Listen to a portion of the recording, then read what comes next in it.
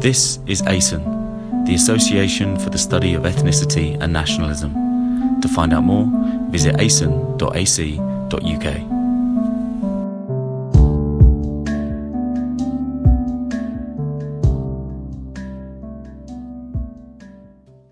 Welcome to the ASEN conference, and it's quite special for me because I've been involved with ASEN for over 20 years now, and I did my master's thesis here at the LSE with Professor Anthony Smith on immigration and national identity in English-speaking Canada. That was my master's thesis. So really, I haven't changed my interest very much, it seems. This question of political demography, how population change affects politics, is sort of one of my hats, and the other is national identity, and in particular, the identity of ethnic majorities. So this conference is really an ideal setting for me, so I'm very delighted that the organizers have chosen this topic this year. So the topic of my talk, somewhat provocatively, is cracking up immigration and the polarization of nations. And in this talk, I'm really going to be making a couple of points. One is very much that nations are varied rather than monolithic. So rather than there being ethnic nations and civic nations, there are ethnics and civics within nations. The differences within nations matter more than the differences between nations. That's one point. The other point is just going to be an emphasis upon what some have called nationalism from below, the emphasis on the production and consumption of nations from the ground up, if you like, below the state, is as or more important than what the state is putting out in terms of its official constructs of nationhood.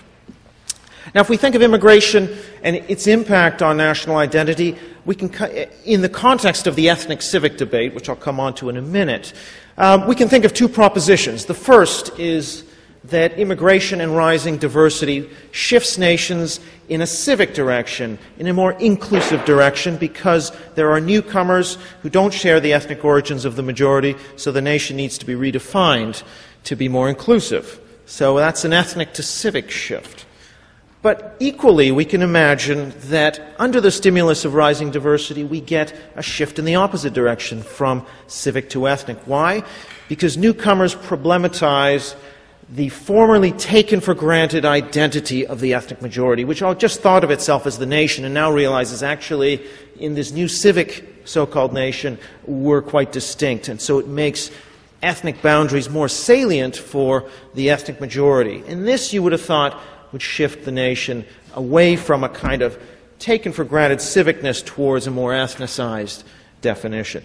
Now, in my talk, I'm really going to suggest that both of these things are going on.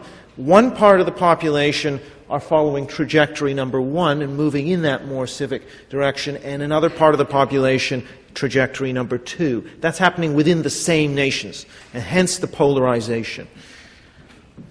Now, I'm not going to spend a lot of time on the ethnic-civic debate, which many of you are familiar with. Beginning, those of you who were at the John Hall's Ernest Gellner lecture last night will have heard him talk about Hans Kohn, who popularized, didn't actually originate, but popularized this distinction between Eastern and Western, or ethnic and civic nations, which was then picked up later by writers such as Michael Ignatieff, Anthony Smith, and then Rogers Brubaker with his book on citizenship and nationhood in France and Germany. All of these authors are making the argument that the circumstances in which a nation was formed is very important even today in determining the character of its national identity. So the fact that Germany did not have a secure state when it was formed in 1870, and France did have a secure dynastic state in 1789, makes a great deal of difference for citizenship policies even in the 1980s, according to Brubaker. That argument that the origins of nations, that is, nations that had a secure origin, had already had a state in the pre-modern period, were formed during the Enlightenment, had a high culture already, therefore developed a civic nation, and those that developed during the Romantic period when Romantic ideas were more prominent, that did not have their own states, and in some way we're insecure that they develop into a more exclusive and ethnic nation. I'm going to argue that that argument is essentially meaningless today. Now, it's a pretty strong statement, but I want to make that argument, go out on a limb. Now, there have been a series of conceptual critiques of the ethnic-civic debate. John Hutchinson, among them, has argued, and I very much agree with this, that nations are contested, that there are different forces in society that contest the nation, and I've made a similar argument with regard to shifts between ethnic and civic nationhood. But all of us, and I think I would include myself in this, have tended to be elite-centered in our analysis, focusing on political history, historical sociology, political theory. And one of the reasons for that is because the tradition of nationalism theory, nationalism studies, grows out of this concern of when is the nation. Were there nations in the pre-modern era? Smith v. Gellner or Hobsbawm, that kind of debate, where we really didn't know what the masses thought. And so we have to make conjectures. Gellner makes the conjecture that people just had local identities and didn't think in national terms. Adrian Hastings and others would say, well, look, they translated the Bible into the vernacular, so actually the people did have these identities. But regardless, we don't have a base of empirical knowledge for the pre-modern period. And that style of analysis, I think, needs to be updated with some of the empirical research from the last 2 decades. And so I really want to, whereas Gellner talked about inviting the masses into history, the masses, I think, really have been invited into social science, into theory, and I think we really need to bring in some of the insights from a number of more recent areas, including the literature on everyday nationalism or nationalism from below in sociology and anthropology. This is a qualitative literature. Tim Edenser, Michael Skye, John Fox, who I'm not sure is here today, but is on the Nations and Nationalism team. Likewise, historians, popular historians who look, again, from the ground up rather than just looking from the state and going down. Alon Confino, Celia Applegate, Oliver Zimmer, Jupp Leersen. Their focus is very much on local productions of nationhood, how locals appropriated, produced different understandings of nationhood from the center. And so the nation is in a way emergent. It's not something that is given from the top down and simply steamrolled into the population, but it actually emerges through different productions and consumptions from below. What I'm going to focus on mainly in this talk, however, is the large-scale survey research into ethnic and civic nationalism and immigration opinion. My view is simply that any of these methods will tell the same story. I mean, I'm going to be using the survey method simply because it's quicker in half an hour to relate the story, but you could equally tell this story through minute books, diaries, interviews, any method. And, for example, here are a couple of quotes from some research on English national identity. One says, if you're English or you state you're English, it flags to some people that I work with that you've got some sort of racism going on, argues one white working class respondent in Stephen Garner's work. On the other hand, you have a white middle class respondent saying there's nothing very positive about being English. I think that's the problem, other than violence, thuggery, and racism. Two very different views of this more ethnically defined identity of Englishness as opposed to Britishness, which is the more civic identity. And I think the quantitative evidence will tell a very similar story to that qualitative evidence. And this is a chart from the 2011 census of England, and you can see this is the proportion. These are 550 constituencies in England, or thereabouts. The proportion of white British people who lack qualifications, which reaches 40% in places like parts of the northwest of England. In there, the places that have a very high percentage of people with low education, that is, who don't have any educational qualifications, the percentage who identify as English within the white British population is highest. It's over 80%, whereas in the Oxfords and Cambridges of this world, where there is a very small proportion without qualifications, it's more like 50-50. That relationship is a very tight relationship, and I think reflects the strong connection. And it shows, I think, that national identity, ethnic civic, is varied within a population. If you have no educational qualifications, you are more likely to have an ethnic type of identity, a national identity in this country, than if you have a university degree. And that's a very strong relationship, and it turns up in the ethnographic evidence as well. Now, we can go on and look at Europe more broadly, and the European Social Survey asks a question: how important is it to be white as a qualification for being an immigrant? That's a very good test of a more ethno-national definition of nationhood, and the scale goes from 0, it's extremely important that they be white, to 10, extremely unimportant. And what's interesting here is that the differences between individuals within any given country are about 3 scale points, 2.75 out of an 11 possible. Whereas the differences between countries, the average score on this question in a country, if you compare that, say, Slovakia versus Sweden or France, it's only 1. In other words, there's 3 times almost as much difference within countries as between countries. On the question, you have to be Christian to be it's important to be Christian to be an immigrant. Again, it's 3 times more difference within a country as opposed to between countries. If we then go and look at the World Value Survey goes beyond Europe and asks, how important is it to have ancestors from the country? From a scale of 1 being very important, that is the ethnic nationalist answer, very important to have ancestors from the country, 3 unimportant. And again, within nations, it's almost 1 scale point out of the 2 possible, between half that. So overall, we're seeing 2 to 4 times more variation within a country on ethnic civic questions than between them. And I think this is indicative of the fact that actually there's a lot more variation in nationhood, a lot more contestation of nationhood going on within countries, and whereas the differences between the so-called ethnic civic nations is actually not very important. Okay, a lot more graphs. I will explain what this is all about. The other thing to note is that ethnic nationalism seems to be tied to a generalized liberal orientation or tolerant orientation. So down here we have a question on the World Value Survey: is homosexuality justifiable? 0 equals never, 10 equals always. Over here, that question on how important is ancestry, having ancestors as a qualification for citizenship. So what we see, Sweden up at the top is the most liberal on homosexuality, and it's the most inclusive in terms of its criteria for citizenship, so the least ethnic nationalist. Whereas the places that are the most ethnic nationalist are not what you might expect. Places like Ethiopia, Mali, Burkina Faso, these less developed countries that are very conservative on the question of homosexuality and very conservative as well on the ethno-nationalist question. So this is really more a generalized intolerance rather than anything specific about the circumstances in which a nation was formed. I think that's not very important. You can see here Norway. This is a classic ethnic nation in the Cohn definition, in the sense that it was formed during the Romantic period, secession from an established state, insecure, no high right written culture, all of the rest of it, and yet it comes out as less ethnic in its less exclusive in its national identity than places like the US, Argentina, Canada, and so on.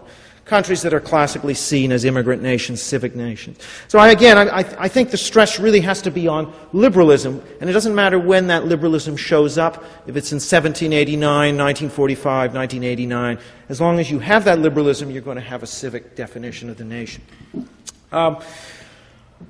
And again, if we change that question from ancestors in the country to you must be born in the country to be a citizen, similar test of the ethnic national sentiment, you get a similar ranking with Sweden up here. Most tolerant on homosexuality, least ethnic in definition of nationalism.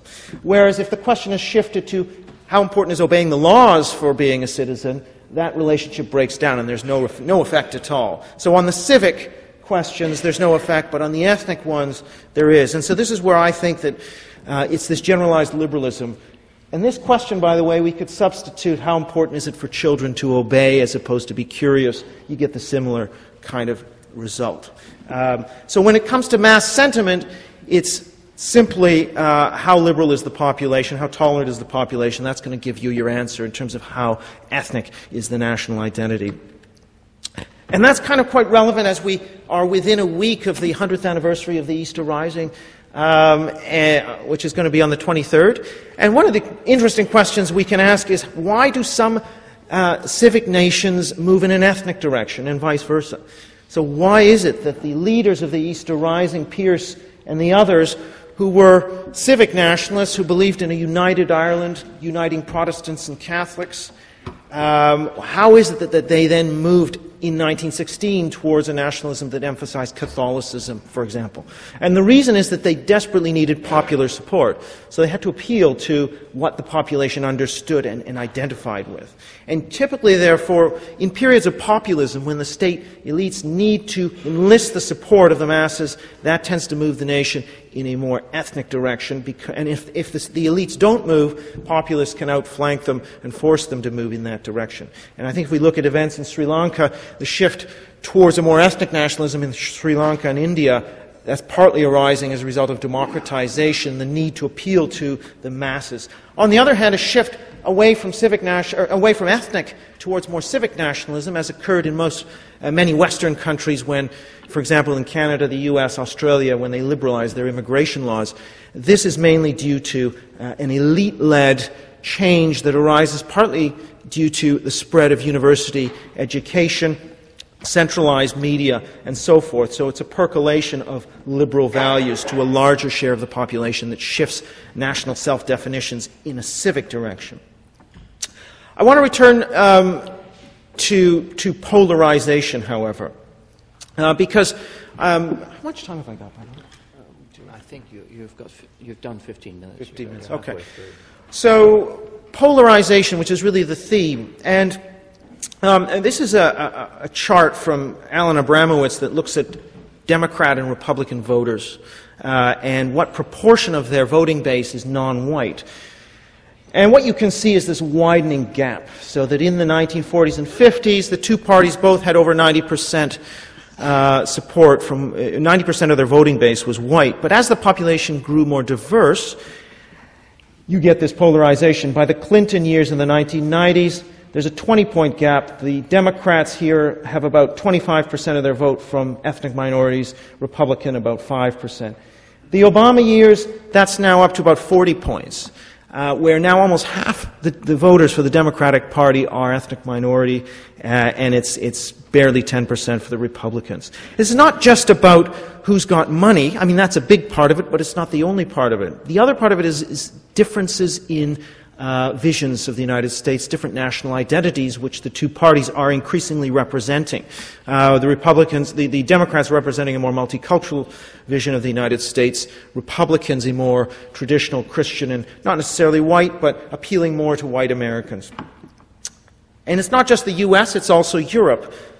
Trevor Phillips, who will be speaking later on, and Richard Weber did some interesting analysis in this article entitled Super Diversity and the Browning of Labor. In the 2014 European elections, 2/3 of Labour's vote came from ethnic minorities in London. So amongst voters in London in the 2014 elections, 2/3 of Labour's vote came from ethnic minorities, whereas 2/3 of the vote for the Conservatives and UKIP came from white British voters. So that's an emerging split. It'll be very interesting to see in next month's mayoral election in the city whether this is one of the most ethnically divided results that we see. So part of the point here, this kind of polarization is simply a result of the fact that immigrants and ethnic minorities will tend to identify with a more civic conception of the nation, obviously because they are not included in an ethnic definition of the nation. So you can see a polarization in terms of the view of national identity between ethnic majorities, whites in this case, and ethnic minorities. But that's not the only polarization going on, and this has been quite well documented. The other polarization, which I want to talk a bit more about, actually concerns differences in personality, psychology, and ideology within a population. That is polarization within white populations, if you like. And I know this is something that has not necessarily been talked about a lot in nationalism studies, but I think it's important to realize, at least from my point of view, that the nationalist consumer is not monolithic. It's commonly been assumed that either the masses are motivated by money, power, and self-interest in the sort of Hector conception or in the Hobsbawm conception, or they are motivated by authenticity and meaning and belonging and these other cultural motivation. But actually, what if the truth is a mix? Again, part of the population is more motivated by one set of ideas and another motivated by a different set of ideas. And here I'm kind of drawing on some work done by a market research company, actually a polling company called Cultural Dynamics, which is run by a very remarkable individual called Pat Dade, who's been kind enough to share his data with me. And what they do is they map values for a population through over hundreds of survey questions. They're able to come up with a mapping of the population on a number of dimensions. And for Dade, they really come up with three groups. One group, which he calls settlers, which are motivated by security and belonging, primarily. Another group called prospectors, which are motivated essentially by money and power and display. And then a third group who are expressive individualists, the pioneers, who are ethically driven.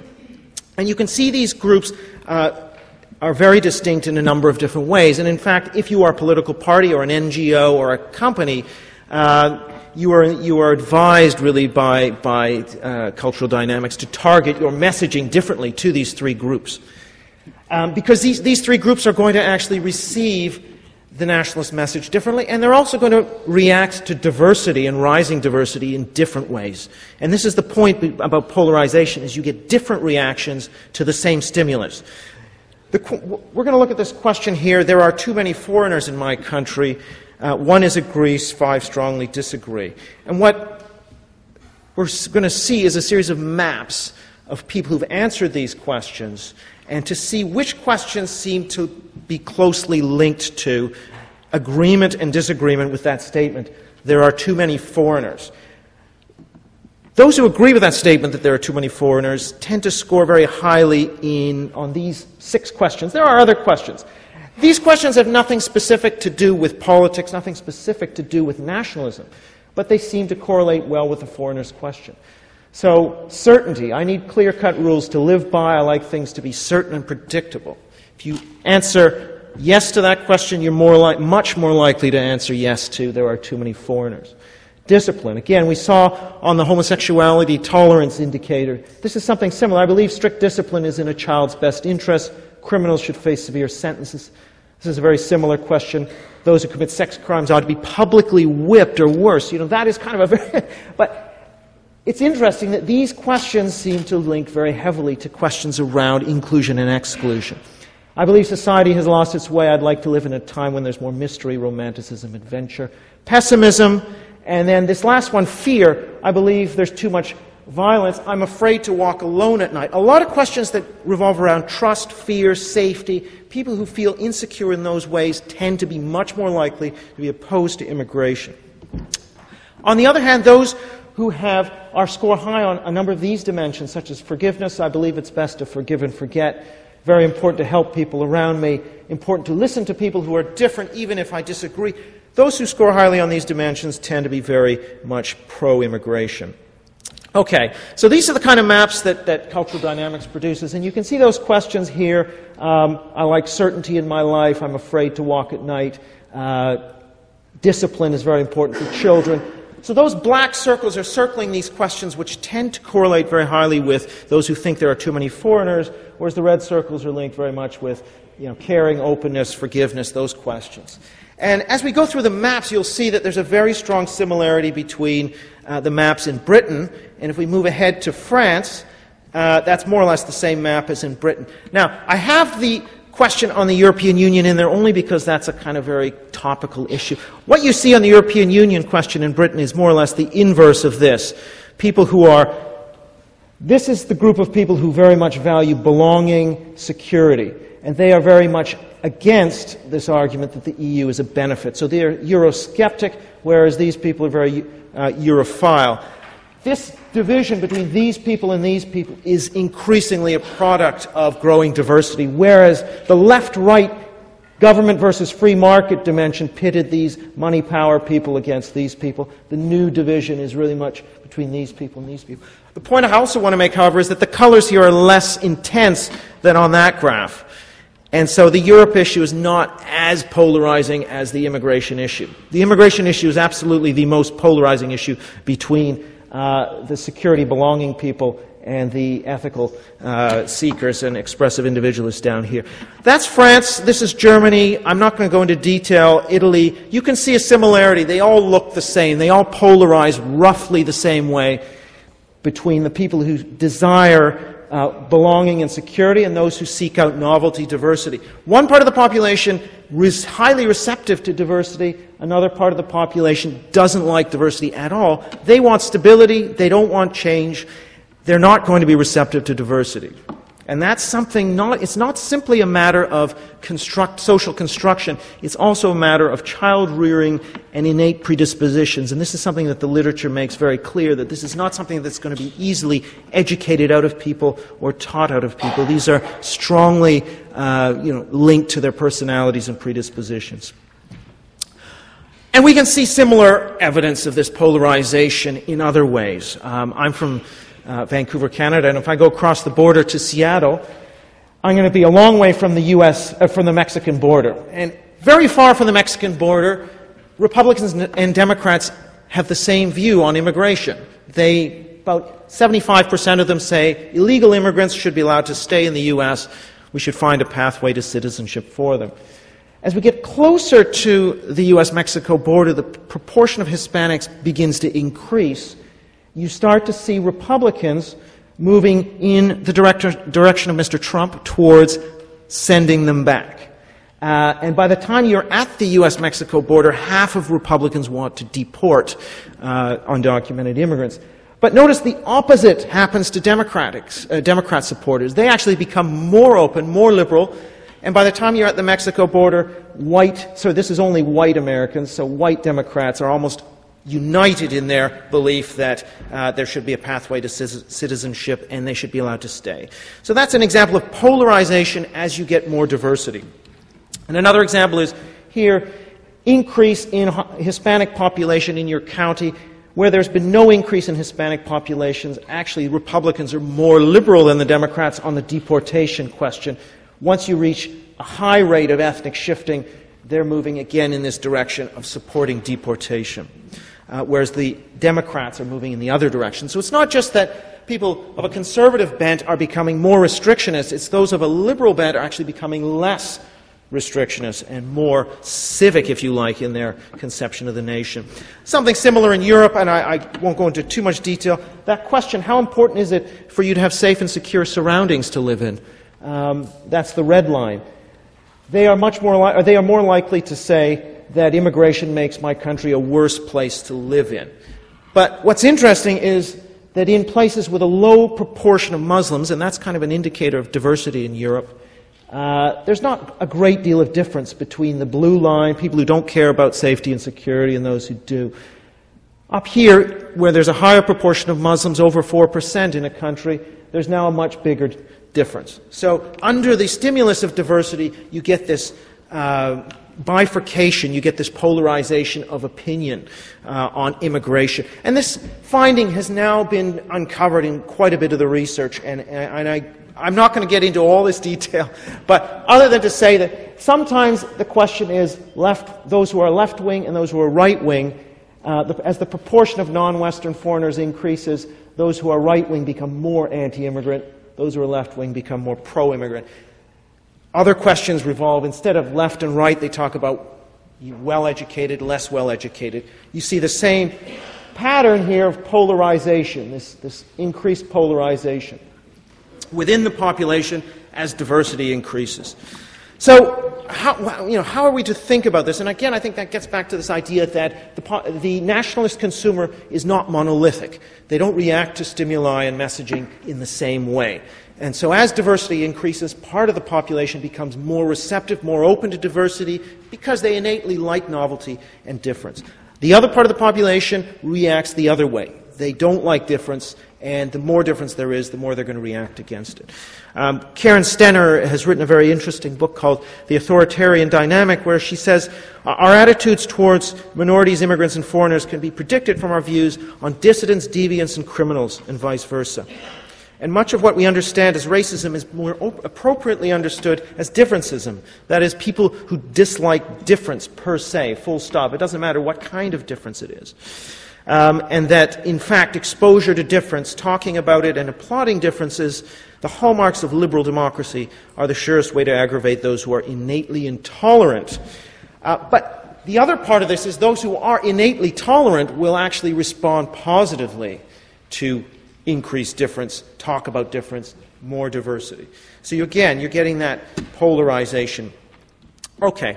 To conclude then, what I've argued is it's, I believe, time in the ethnic civic nationalism debate to invite the masses into theory and to incorporate a lot of the insights in the nationalism from below literature, whether that be in sociology, history, whether it be quantitative or qualitative, that shifts between ethnic and civic modes within the population are largely to do with the relative spread of liberal values within the population. And shifts between these two modes often depend upon the balance between elite and populist influence, and to the extent that the elite needs the support of the mass of the population, it will tend to move in a more ethnic direction. The growing diversity tends to polarize populations in two ways. First, between natives and immigrants, ethnic majorities and minorities, with minorities being more civic, majorities being more ethnic in their understanding of nationhood. Secondly, but within the ethnic majority population, between those who have an innate predisposition to appreciate novelty and difference and those who prefer stability and security. And it's that kind of polarization, I think, that we're beginning to see more and more of in Western societies as they become more diverse. And final point, really, then, is that this emphasis that there's more of a difference within than between countries. It's not ethnic and civic nations, it's ethnics and civics within nations. National identity is heavily contested, and the nationalist consumer is diverse, not monolithic. Okay. Okay.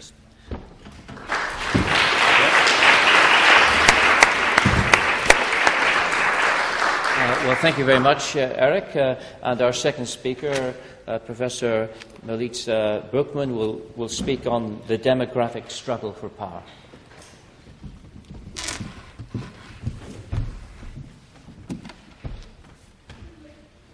Eric, will you help me?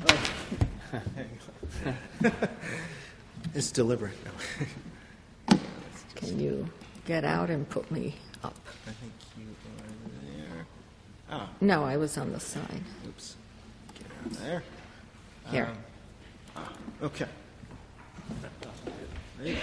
Now we want to be in slideshow. Is that right? Okay. Good morning. Thank you, John, for your introduction. Thank you, Eric, for the invitation. I am honored to be here speaking at the ASEAN, which I have been calling ASEAN until this morning, and also to be here at the LSE. When Eric contacted me to invite me, I started thinking, when was I last on the LSE campus? And I realized that I was shocked to realize that it was exactly 40 years ago this spring that I was a graduate student here. Since then, well, let's look. It made me think about the world 40 years ago. Here is Houghton Street. 40 years ago. This is before the library was built. All right. Here are some LSE students in 1976. Here is one in particular in 1976. And as you can see, a lot of things have changed in 40 years. However, some things have not changed. Interethnic conflicts and interethnic struggles for power are still a part of our reality. Look at the conflict areas in 1976. Some of them are still around, some of them less so, and interethnic conflict areas 40 years later. So, yes, interethnic conflict continues to be a global phenomenon. Throughout history, there have been struggles for territory and for control of its resources. Sometimes these struggles are based on ethnicity. In fact, very often these struggles are based on ethnicity. These struggles manifest themselves in various ways. Sometimes there are violent wars that are fought in which a military solution imposes power. And at other times, there is a more subtle war that is playing out. This is the interethnic war of numbers. It is more subtle, but it has can have just as large ramifications. In this war, this demographic struggle for power, I call it, the goal is to increase the economic and political power of a group, and the way to increase it is by increasing the size of that group relative to others. This demographic struggle for power is going on today. It was going on in 1976, and in fact, it was going on probably for millennia. Oops. So today, in my talk, I will speak about the demographic struggle for power, why it happens, and how it happens. And then in the second part of my talk, I will apply this conceptual framework to a contemporary refugee situation.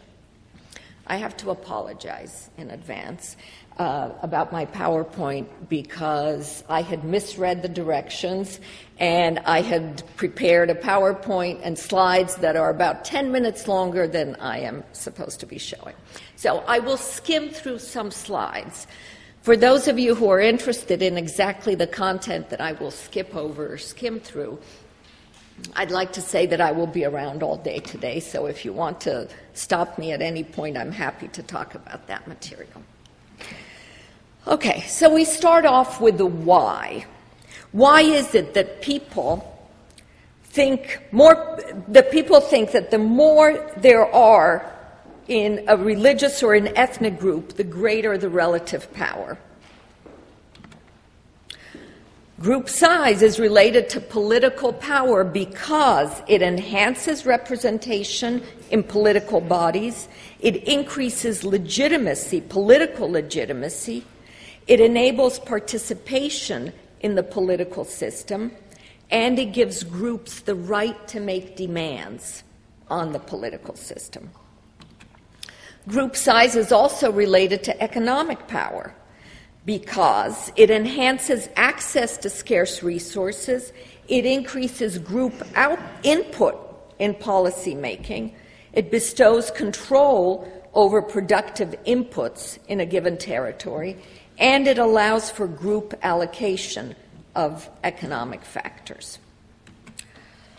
Sure, there are exceptions to this link between population size and power, as when a minority population has the power over a majority. And there are also instances in which economic and political power do not coincide. Still, largely, a relationship exists, and it is positive, and that is what I will focus on today. And where this relationship exists, there is the incentive to maximize ethnic population size.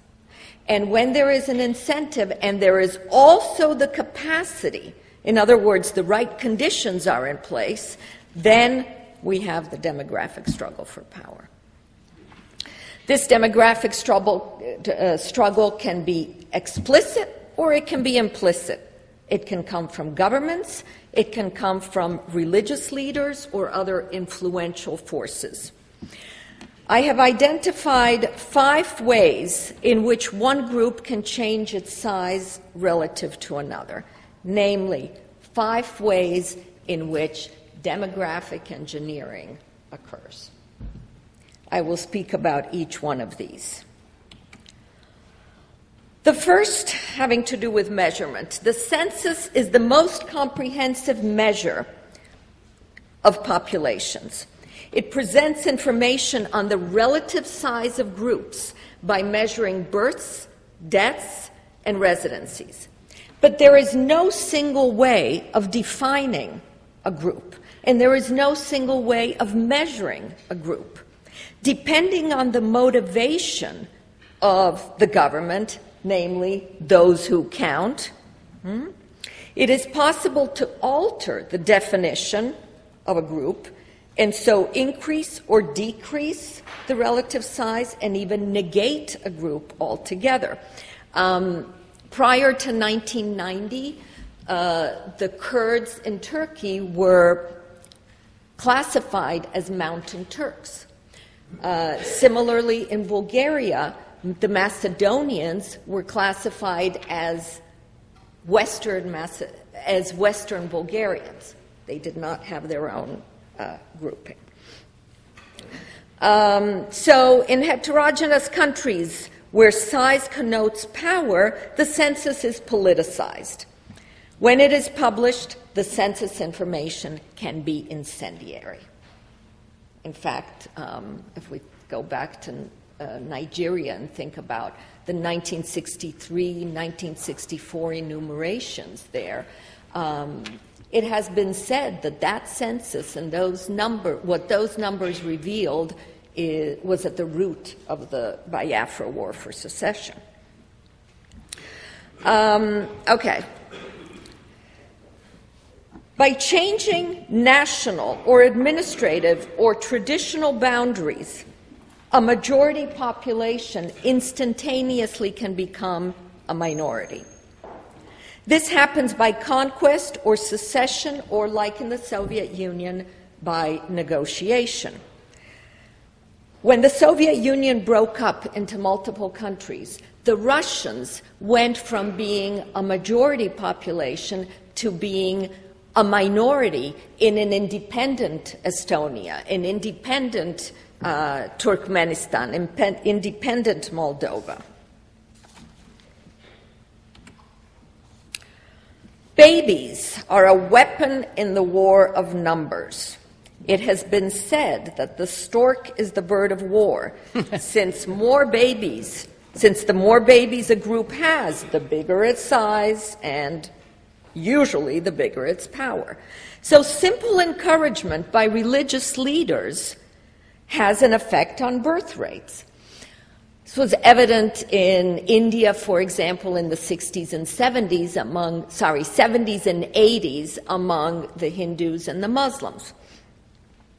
Also, we could look at Catholic and Jewish leaders that propose a religious doctrine that is pro-natalist. And similarly, governments can affect the birth rates by introducing liberal laws pertaining to maternity and workplace workplace rights, as in Sweden, for example, or direct financial inducements, not indirect through taxes, but actually direct payment for every baby that is born in East Germany and Luxembourg, Belgium at various times, etc. But waiting for pro-natalist policies to bring about fruit takes a long time. Assimilation works much faster. Assimilation into a dominant group entails the elimination of religious, cultural, linguistic differences between groups and makes one group relatively larger and others relatively smaller. Voluntary assimilation is common. Most immigrants want to assimilate because that's the fastest path to success. However, involuntary assimilation also exists. It is achieved through linguistic or religious conversions under pressure. We've all heard recently about forced conversions to Islam by ISIS, but of course this is nothing new historically. Population transfers are a very quick way of achieving demographic policies, or demographic goals, rather, and they too have been around throughout history. There are policies of ethnic cleansing when a group is removed from a particular territory, such as indigenous populations across North America.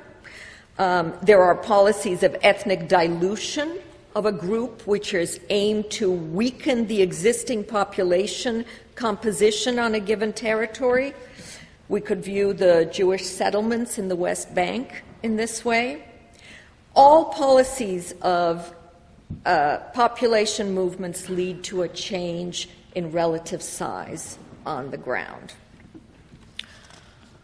This is something I'm going to skip. Okay. So what I have covered in this first part of my talk is based on my book, The Demographic Struggle for Power, a book that spanned the continents and covered some 35 regions in 30 countries. And here's the point that I want to make about the book. It deals with organized groups, organized states, organized religions. It involves large-scale social institutions. So, moving to the next part of my talk. It is reasonable to ask whether such institutions and degrees of organization are necessary for the themes of demographic struggle to play out.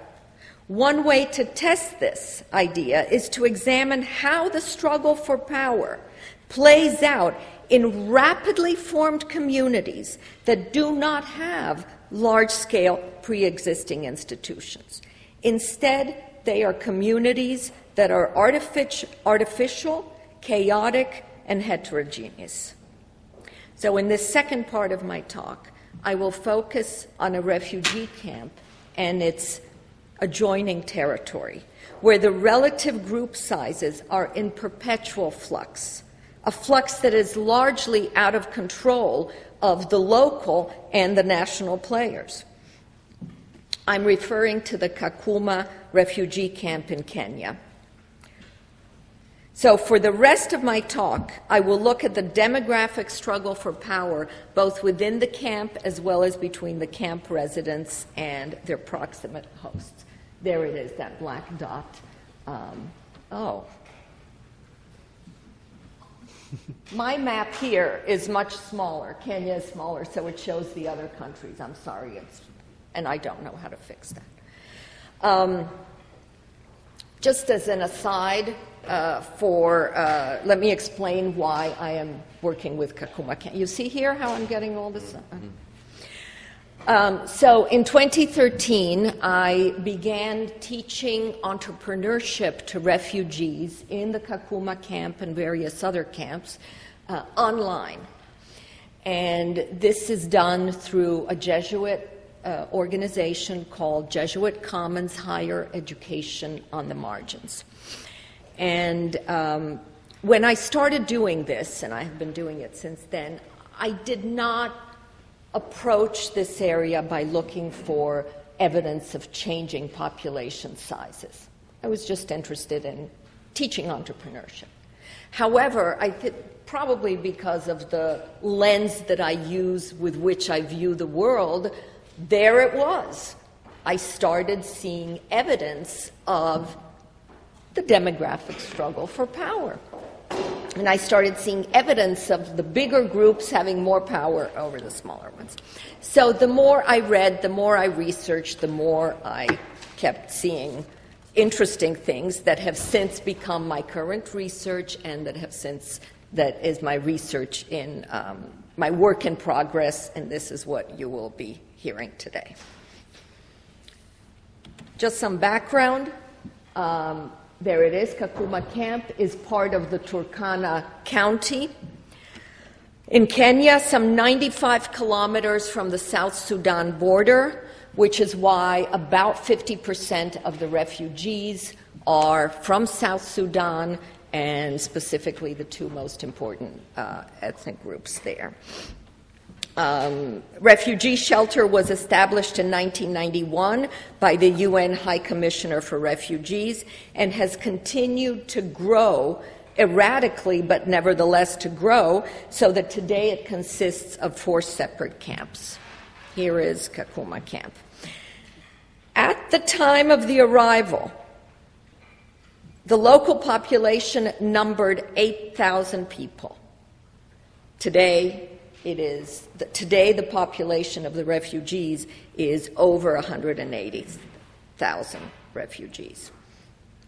The environment is semi-arid, desert, very desolate place, average temperature 40 degrees Celsius. And please note that in Swahili, Kakuma means nowhere. And that is apt given the way the whole region has been treated.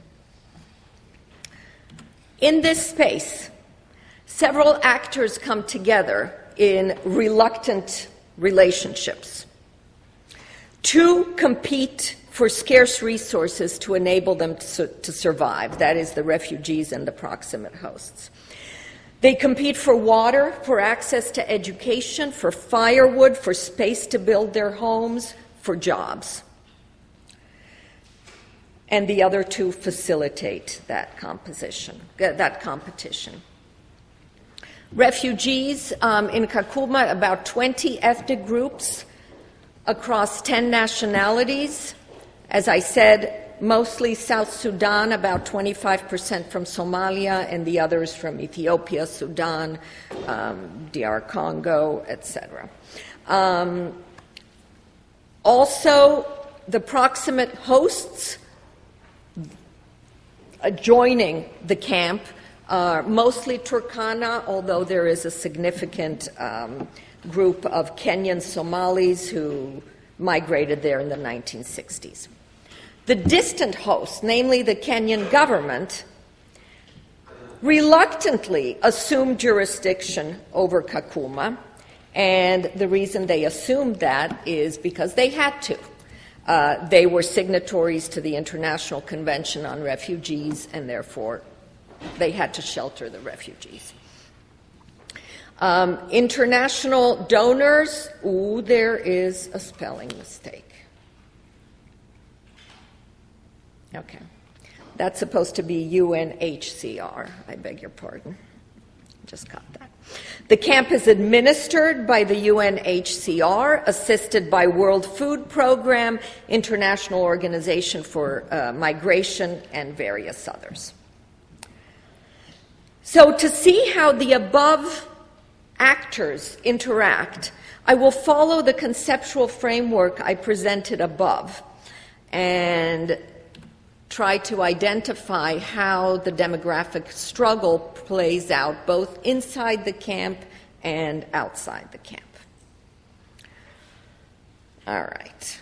Let's start off with size of group. Inside the Kakuma refugee camp, most of the time, ethnic groups are housed separately. They function as separate political and economic entities.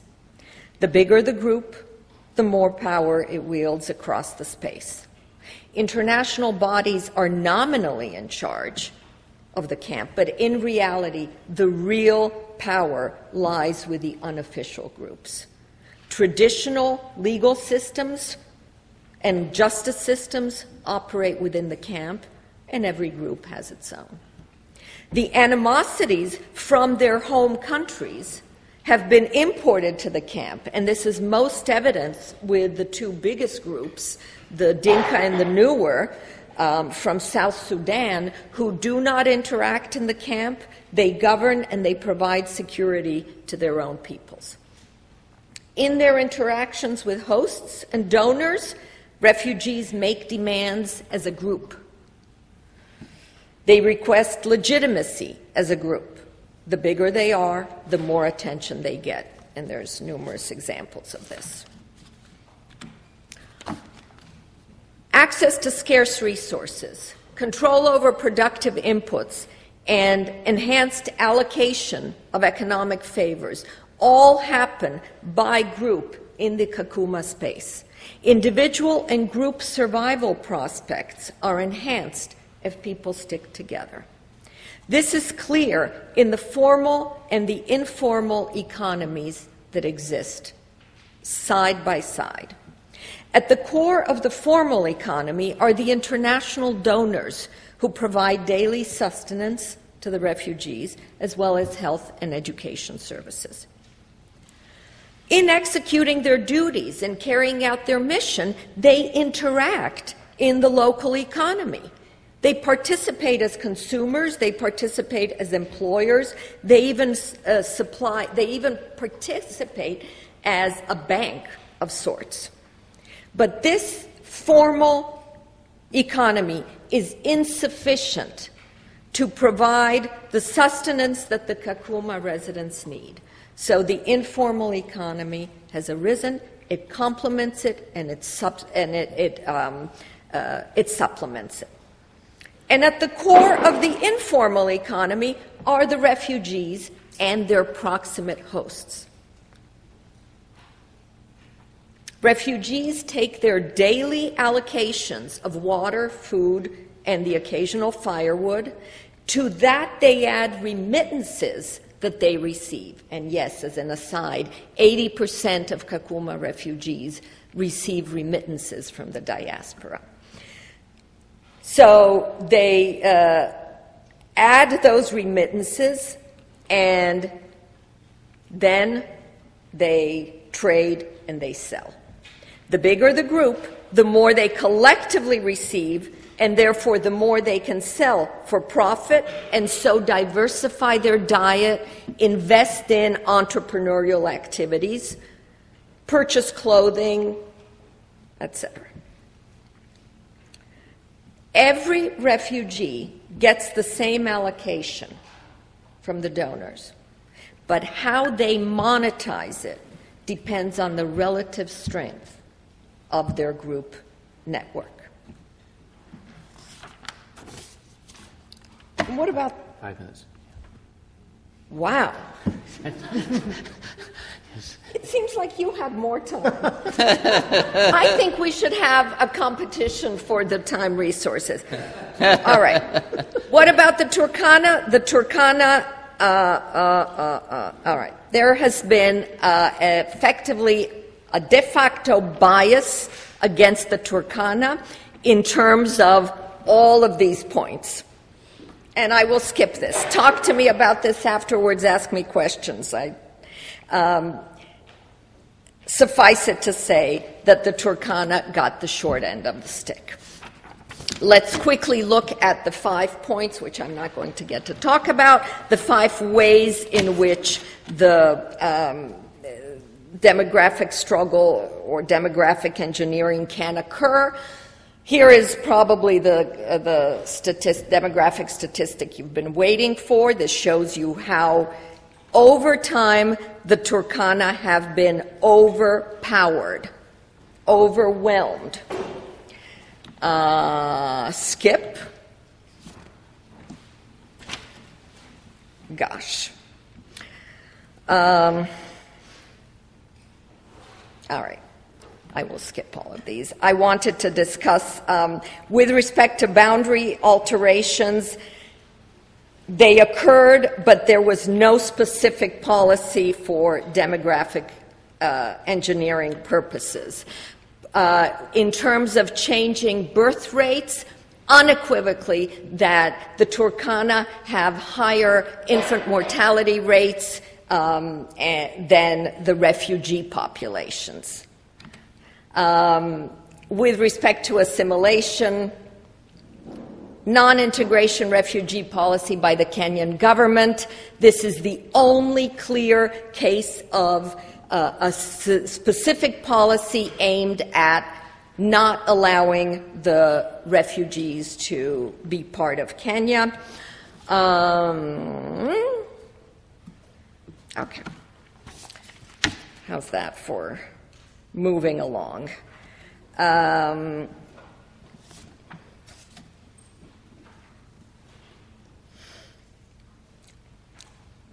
Let me cut to the chase.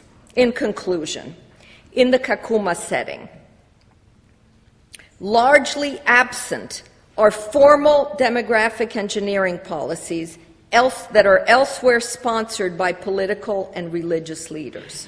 Instead, it is the informal, spontaneous, and unintended activities of artificial grouping of people, coupled with minimal unrelated, ad hoc government policies that have changed the relative size of ethnic groups no less effectively than if they were guided by large-scale demographic engineering policies. The end result is that both inside and outside the camp, there is a demographic struggle for power, and it seems that the biggest demographic losers are the proximate hosts, the Turkana. Let's come back to London. Let's come back to Europe, to contemporary Europe.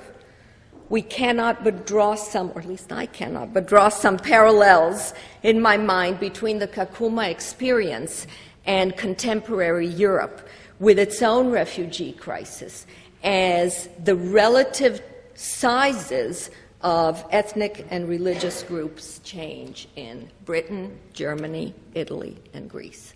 And if you invite me back in 40 years, I'll discuss that. Thank you very much. Thank you. I don't think so, but I Well, thank you for that, for a very stimulating talk. I'm sorry about the politically biased clock. We shall shoot it after the conference. No, I think it's ethnic bias. Ethnically biased. Okay, well, we've got time for questions. Perhaps we can take them in groups. We have 3 people over here and one person. 5, 6. Okay, we'll take the 3 ones over here first. Yeah.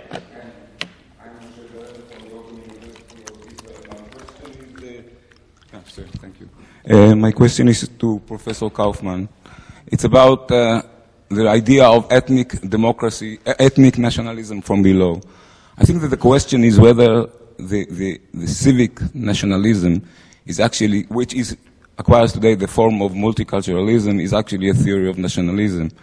What we, or perhaps what we are witnessing from the elites is an attempt to denationalize the nation state completely. It's not, so what we see in the masses is a reaction not to actually to denationalization, if we think that national identity is an important feature, so that the attempt to denationalize is the one which, there is a failure to create a liberal theory of nationalism.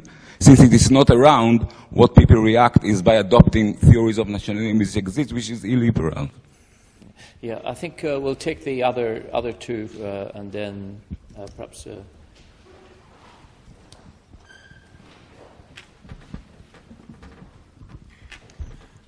Hello, my name is Emmanuel Dallemulla. I'm from the Catholic University of Leuven, and I have a question for Professor Kaufman. I would like you to elaborate a little bit upon the relationship between education and ethnic identity, or more ethnic-based understanding of the nation. Because at the beginning of the presentation, you were saying that more educated people are less likely to subscribe to such an understanding. But then you were talking at the end about innatively people who need more security, certainty, and belonging. So I was wondering whether this is something that is innate, or education can have an effect on that. And also, since you were saying that there is more polarization within society than across societies, I was wondering whether you find also evidence that more educated societies are less likely, precisely because there are more educated people, to subscribe to ethnic understandings of and be more exclusive or less exclusive. So if you can just elaborate upon that, thanks. The third question?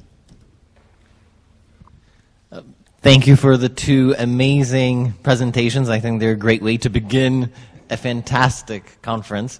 But I do have a question to Eric regarding the study that was done in 2016 concerning the views on immigration and north to south, how that changes between the states. I was wondering, Kasich and Marco Rubio, they had strong support in the north, right? But Donald Trump still has unbelievable support in the north.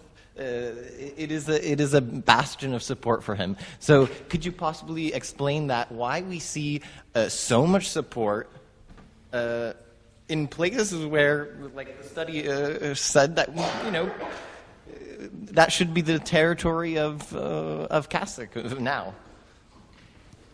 Yeah. Okay. Well, Eric, would you? Sorry. Sorry. Yes. So I'll just take those in turn. So the first question, a very good question.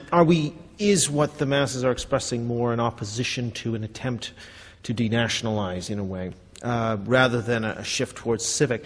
But I guess I would slightly differ in that I think you can see a sort of civic type of nationalism being expressed by elites. And I know Cobbin wrote about this as early as 1945, that state elites have a certain project that involves unity and focuses on, say, economic development or state power and achievements. And I do think there is a narrative of nationalism that could be based around national achievement status in the world. So I don't necessarily think that it is a question of nationalism versus anti-nationalism, if you like. I mean, a good example of this, even in the U.S. primaries, where you can see that somebody like Ted Cruz expressing a kind of quite hardline nationalism, but it's based upon an aggressive foreign policy. It's based upon religion, but it's not as based as much around a kind of white Christian ethnicity as the way Trump is framing. So I don't think that. Yeah, I mean, I do think it really is a contestation between a more civic vision of the nation. There is a left-wing vision of the nation, a liberal vision of the nation. I actually think it's not simply about cosmopolitanism versus nationalism. But we can have that discussion in further detail. It's a good question. There was a second question then on over here on the question of the two questions. One was, you said that at the beginning I said that there's this link between education on the one hand and a less ethnic nationalist orientation. And later I seem to indicate it's about personality, something hardwired. Actually, there is a relationship between education and the answers to some of those personality questions. So it is true that those who are younger, university educated, and to some extent women more than men, do score a sort of more, a less authoritarian or tend to score less intensely on those security questions. However, it's only part of it. So in other words, yes, education, presumably in theory, if you increased education levels and everyone had a degree, that would have, and absolutely would make a big impact on the total numbers, but you would still get a polarization even within educated people between those who are more security-oriented and those who are more, expressive and ethically oriented. So I think that it's my answer to you is that education is part of the answer, but it's not by any means most of the answer. And last question, yes, true. Trump, and why is he doing so well in New York and Massachusetts and places like that? I mean, I think that the thing I'd say is of course, that's the Republican primary. It's not the U.S. population. And so it's quite idiosyncratic who is voting in those primaries from state to state. I think there's a lot of state-level stuff going on, supply-side factors, who's running. So Kasich, it's his home state, for example, he does well. So I think that is playing into it. It's also the case that it's not just white. I mean, that graph is just white Republicans, right? So in some of these states, you may get more or... So, for example, I think what's going on in California or in some of the states closer to the U.S. border is you're going to get more Latino Republicans who are going to be voting, and they are less likely to go for Trump. So they're going to skew those results. If it was just white Republicans, we might see stronger Trump votes in some of those states closer to Mexico. So. Okay. Would you like to make any comments on these questions, Lisa? Or yeah. Okay. We'll take a second round. Yes. Hang on. Yes. Sorry. Have we got the microphone? Yeah. Sam. Yeah. Please. This man. Thank you, Zef Siegel from Ben-Gurion University in Israel. I have a question for each, so I'll start with Professor Milika. I was wondering about the second part of your talk, about the issue of demographic struggle for power, not from the state, but between the different ethnic groups. Because I was thinking it would be amazing to look at the different things inside the refugee camp, border alterations, for example, where they're situated and how they try to either block other ethnic groups from coming into their neighborhoods or anything else. Assimilation. Smaller groups could start assimilating with other small groups and create other bigger ethnic groups. So I was wondering if that could also fit into your idea of demographic struggle for power from below in some ways. And for Professor Kaufman, I agree with the idea of connecting between or thinking about civic ethnic in terms of part of a nation, like different aspects inside one nation. But I was wondering whether the connection you made between liberalism, education, and non-ethnic nationalism, isn't that kind of an ideological narrative on your behalf? Which nationalism you see as better? So you say at some point that civic nationalism is, in a way, higher rated, so you connect that to education, you connect that to liberalism, and isn't that something very skewed for contemporary or for current education or? Yeah, okay, good. And the second question here over here. Odell Haklai from Queen's University in Canada. A question for each of you. So Professor Bookman, I was very interested in the reasoning of why group size is related to power, why it's important. But I was also struck that the reasons you gave all have to do with representation and voting. That's where issues that relate to democratic procedures, at least. So does demography also matter in contexts that are non-democratic, which I assume they do, but then the question is why? Where representation and participation in politics doesn't really matter. And for Professor Kaufman, and by the way, thank you both for great talks. They were very informative, and I learned a lot from both of you. For Professor Kaufman, one of the things that was conspicuous in your slides was that it's not only the liberal tendencies that matter, but also the level of contact that the populations have with immigrants when you looked at the differences within the United States and within France. And then that makes me ask, do you find similar trends in the United Kingdom? And relatedly, you have countries that seem to be more open than others. You do identify some. So Norway and Sweden seem to be more liberal than others. But could that have something to do with the contact that they have with immigrants, or lack of contact that they have with immigrants, as opposing to just being liberal? Okay, well, take two more questions here. John, yeah? Yeah. John Booley, London School of Economics. This is primarily to Professor Bookman, but I think it's for both. I found fascinating the stuff on Kakuma camp, but when you said no major social institution, I was just thinking the camp itself as an institution, set up in a most deliberate way. And one thing that struck me was the importance of settlement patterns, the ways in which, when different communities are immigrating into an area, they are originally settled, whether they're settled in virtual ghettos or whether they're much more mixed, which might have things to do with the way housing markets work and so on. And I was wondering to what extent you looked at the importance of settlement patterns. I heard a news item just this morning when some Muslim immigrants into, I think, Florence were saying the way it's happened in Italian cities, there aren't ghettos. They're much more mixed, so they encounter a great deal of enmity to start with, but he's arguing that after a period of 10 years they're getting much more integrated, and that was almost a factor of the initial starting point of the settlement pattern itself. Yeah, I think we'll take one more. Yes, this lady over here. Yeah. And maybe we'll have time for just a final round of questions. I know there's a couple of people. So my question's for Professor Kaufman. Yeah, can you speak up a little? Sorry, can you hear me?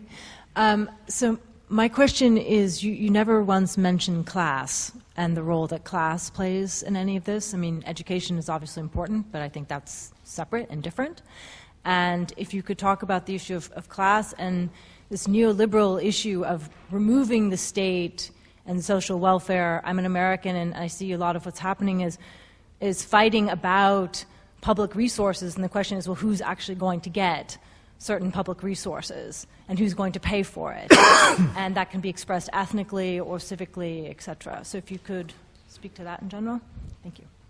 Lisa, would you like to start? Yeah? Sure. Okay. First question. Border alterations within the camp. I think one of the things I wanted to say, but ran out of time, first having to do with the Turkana, and then we'll go inside the camp. The land that the camp was built on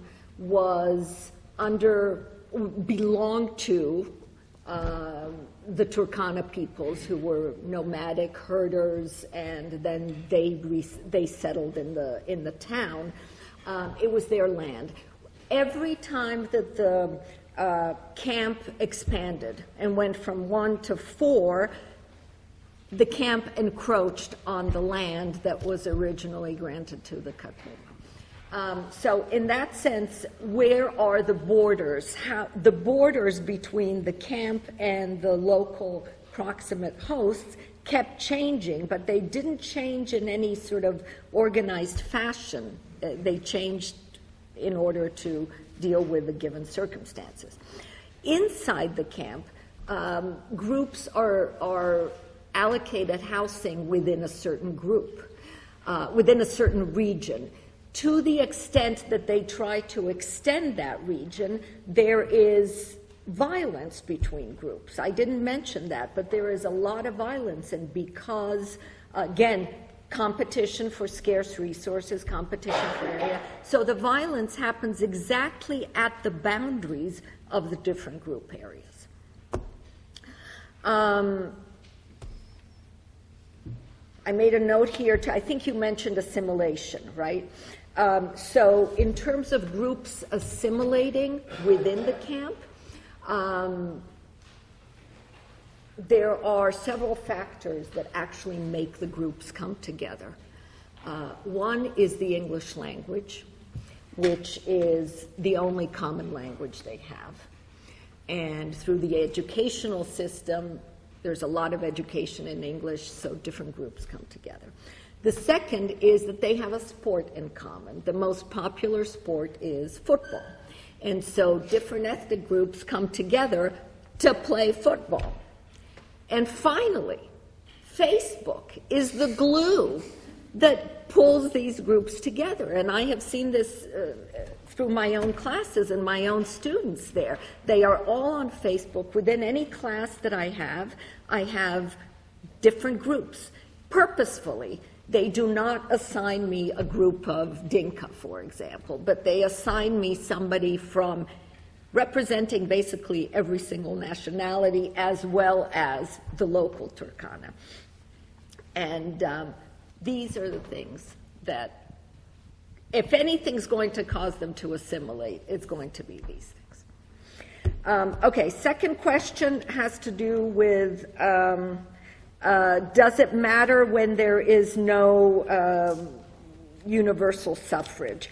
I think the struggle goes underground if we don't have a democratic system in which one group or one individual is one vote. It goes underground. I think the example might be South Africa during apartheid. This was unequivocally a situation where there was a struggle of a group that did not have the same voting rights as the minority. Possibly it was race lines, but it was also tribal lines too. And nevertheless, it takes a different form, but I think the group struggle is there. Finally, settlement patterns. In the case of the refugees, when they arrive, they are settled by the UNHCR. So they are settled in a specific place. They could arrive and not get settled if they don't register. But then they don't get their allocation of 2,100 calories per day and their 20 liters of water, etc., which they need in order to trade. So there are costs and benefits to being part of the formal resettlement. The refugees have no rights, according to the Kenyan government. They have no rights to leave the camp. They need a movement pass in order to go off the camp.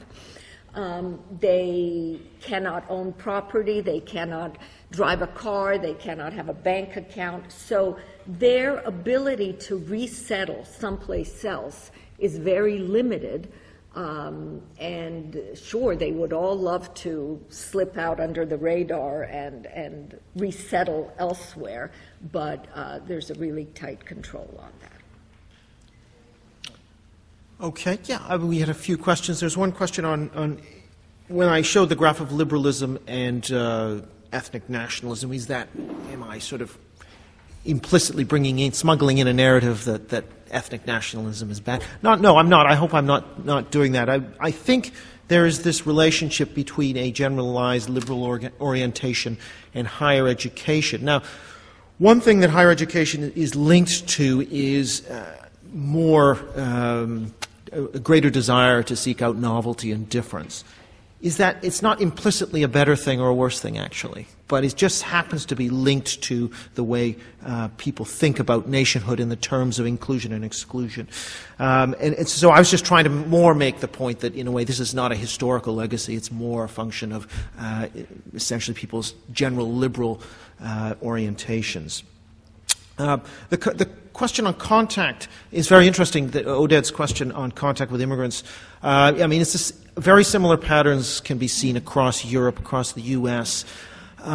In some cases, contact with immigrants reduces opposition to immigration, but that tends to occur in very small, at very small levels, like the neighborhood. So if you have more immigrants and if you have a more diverse neighborhood and you're a white British person, you tend to be more liberal on immigration than someone who lives in a lily-white neighborhood. However, if we move up to a larger level like the local authority or the county in the U.S., a more diverse local authority, a more diverse county will tend to lead, all other things being equal, to a more hostile attitude to immigration. So in a way, if you have direct personal contact with immigrants and minorities, then you have a lower opposition. But if you live in a diverse area but you don't have that contact, actually your threat levels are higher. Question on class over here, very good question. Yeah, which is more important? And what's interesting, I think, is that class seems to be less important for predicting immigration attitudes than education levels. So even if you say control for class, education is very important, but not the reverse. If you control for education, class isn't. And in fact, a lot of the research on support for the far right immigration attitude seems to indicate that the cultural motivations are more important. So whether you are personally unemployed or not is not really much of a predictor of whether you'll vote for a far right party, whereas education level is much more. And I think that's related to, because education is heavily related to dimensions such as openness, these personality dimensions, seeking novelty and so forth. And that's, I think, what's driving the link to opposition to immigration. Well, I'm sorry I have to close this session because there are a lot of interested people with, I'm sure, bursting ask questions, but you can take these things up with the speakers in the break or later in the conference. But please show your gratitude to the speakers who produced some fascinating two fascinating talks. Thank you very much.